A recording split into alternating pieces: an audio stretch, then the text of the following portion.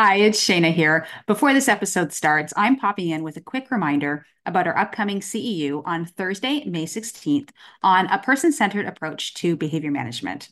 School taught us a lot about ABA. However, the thing with ABA is that it's a science and it's constantly evolving. So, a lot of what we learned back then doesn't always apply now. Today, we want to use a person centered approach to behavior management. But what does that look like, and how can our learners still make progress in this kind of approach? So join us live on Thursday, May 16th at 12 p.m. Eastern Time as Shira discusses how to use a person centered approach to behavior management with your learners. This CEU is presented by our very own Shira Karpal. You can earn one learning CEU for ACE, QABA, or IBAO. Join us live at this event, or to watch the recording asynchronously, go to howtoaba.com/CEU. See you then. Hi, I'm Shira Karpal. And I'm Shayna Gaunt, and we're board certified behavior analysts. At How to ABA, we provide practical resources, community, and support to ABA professionals. In each episode of our podcast, we will be having real conversations with real people, sharing real stories about ABA. We'll share relevant strategies and actionable tips that will make us all better ABA practitioners. It's the ABA content you need that you're not going to learn in a textbook. We are talking about behavior. A lot of what we all do is behavior management, tackling challenging behavior. And part of that is developing a real functional behavior plan and assessment. So we're going to be talking about that today.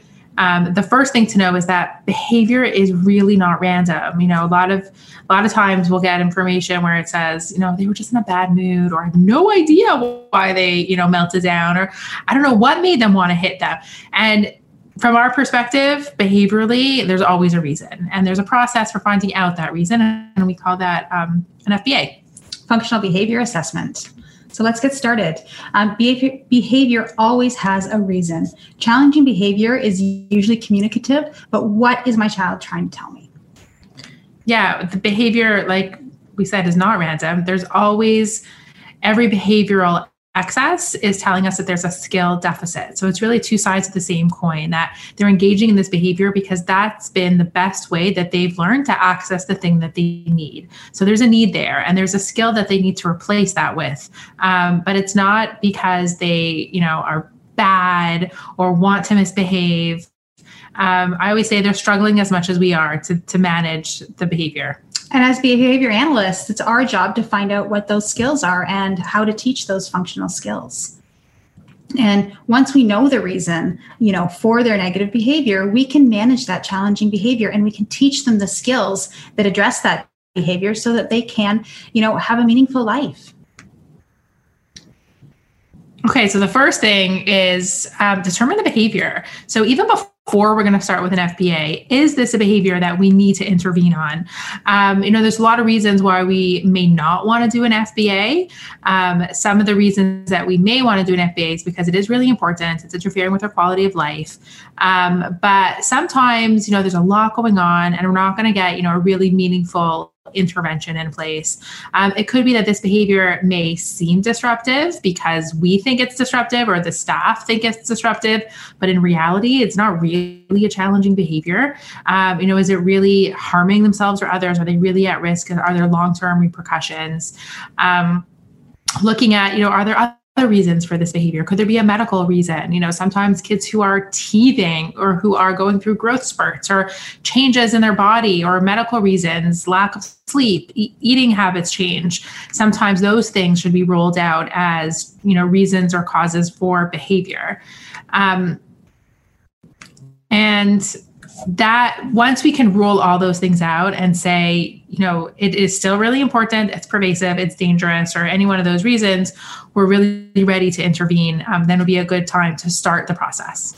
And the one huge thing besides, does this behavior even need treatment in the first place, is to focus in on one thing at a time. Really keep it simple and target one behavior at a time. If you target 2, 3, 4 behaviors, it's going to feel like too much. You're going to get overwhelmed. But not only are you going to get overwhelmed, so is your child. So making sure that you're focusing in on one thing at a time, and making sure that behavior is something that actually needs to be treated. So the step one is define the behavior. And the question is, well, why do I need to define the behavior? I know what it is. It's hitting. Why do I need to define that further? Well, the answer to that is that so everyone can be consistent. If you're the only one taking data and you know what that behavior is, then great. You've got a definition of hitting, and that's okay. But if you are taking data and so is your colleague, maybe the teacher at school is taking data, maybe the parent at home is taking data, you really need to make sure that you guys are all on the same page in terms of what that looks like. So for instance, if you're, defining hitting as the behavior, is it one hit? Is it 3 hits in a row? Is that considered one episode, or is that considered 3 hits? Is an attempt a hit as well, or is an attempt something completely different? So you really, really want to make sure that you're looking at that.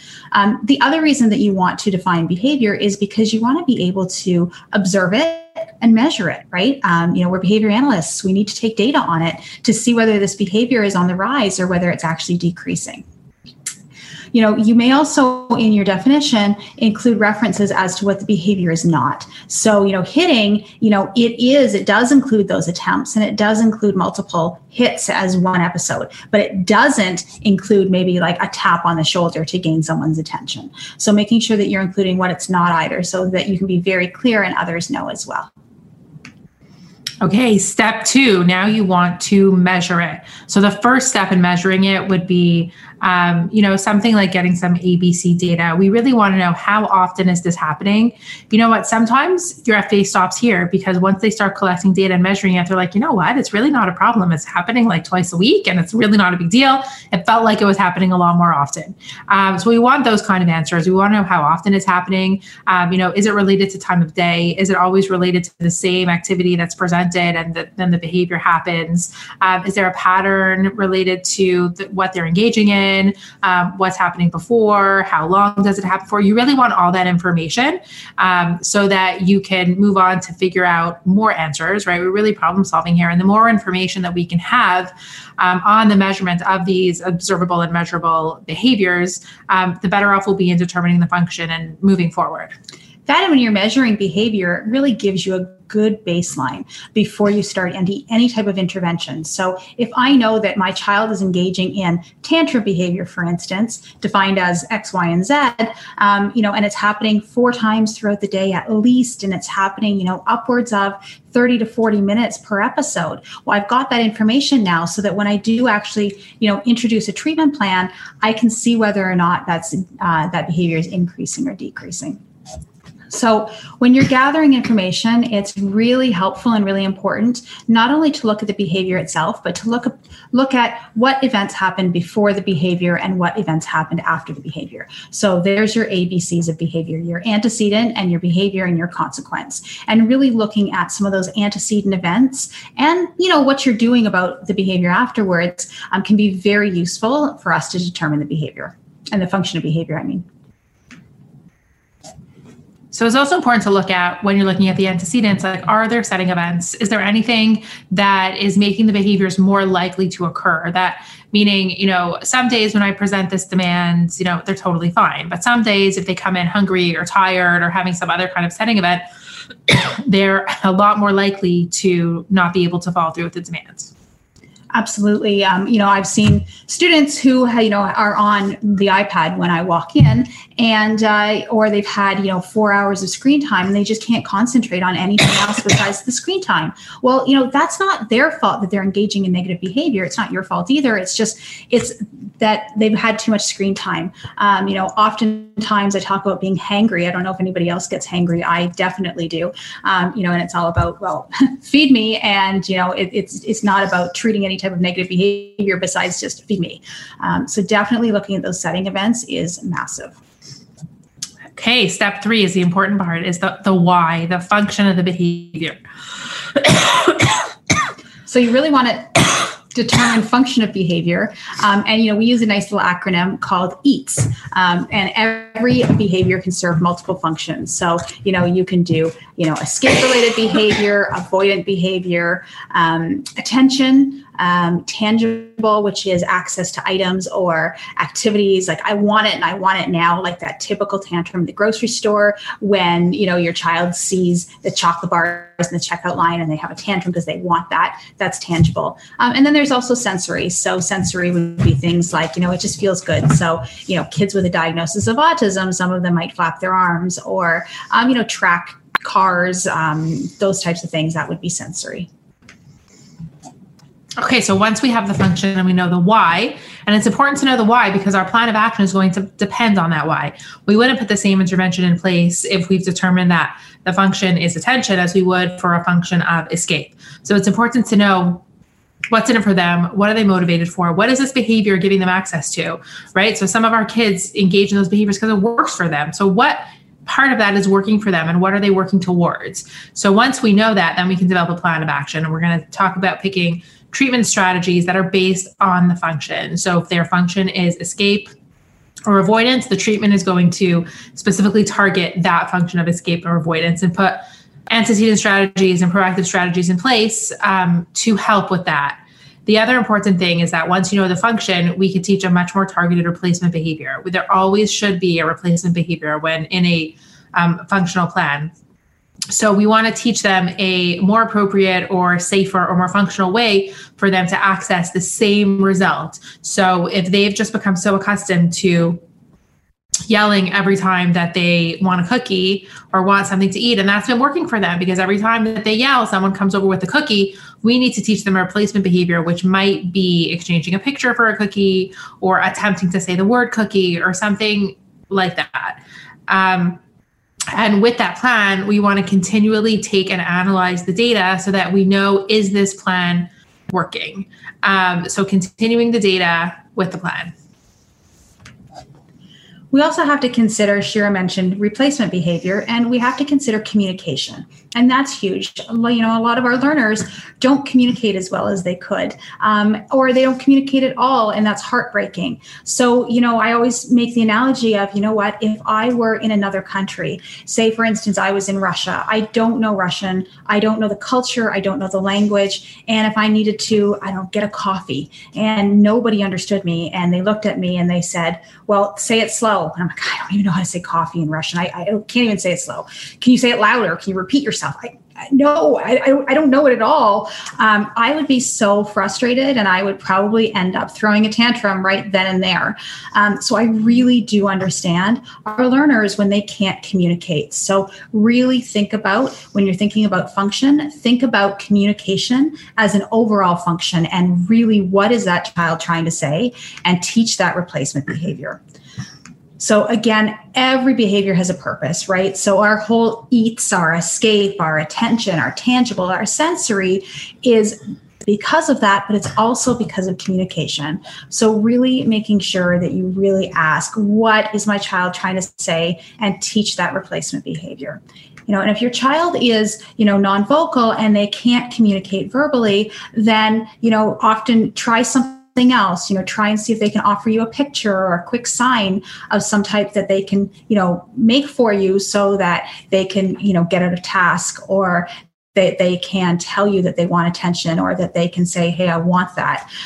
Because I would rather them sign or tap you on the shoulder or something instead of engage in a 30-minute tantrum. The important part is that communication will get them access to that function, right? And a lot of people confuse it as, well, if they're communicating, then I can give them a different kind of reinforcement. And what we're talking about here is that function is the reinforcement.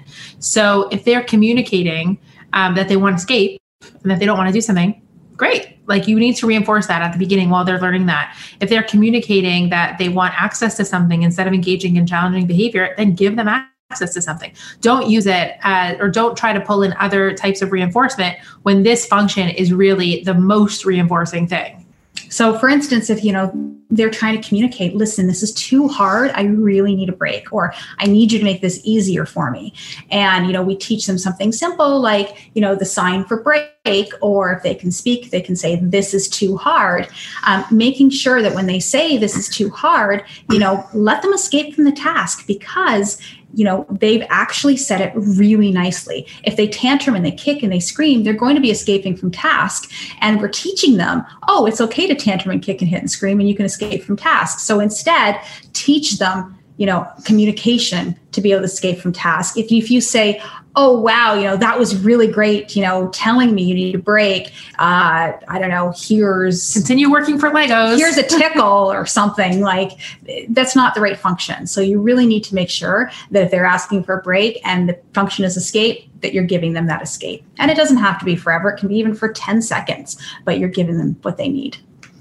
And the last thing is to always monitor and assess the plan. So once the plan is in place and you've put all the right, systems in there and you've proactive strategies and they're collecting data, we don't just leave it. We want to continually be involved so that we're making sure that we're looking at the data, reviewing it. Is it working? Is the behavior decreasing? Are those proactive and replacement behaviors increasing? You want to look at fidelity checks, because especially at the beginning, if you're dealing with an extinction burst, or if you're dealing with, the behavior doesn't all of a sudden go to zero, it'll decrease slowly.